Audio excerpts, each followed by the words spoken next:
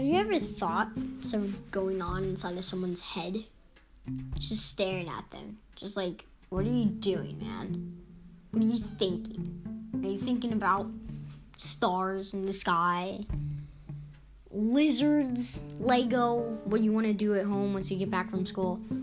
Well, every day, maybe not every day, but most of the time, you're going to get to hear the thoughts inside of my little brain.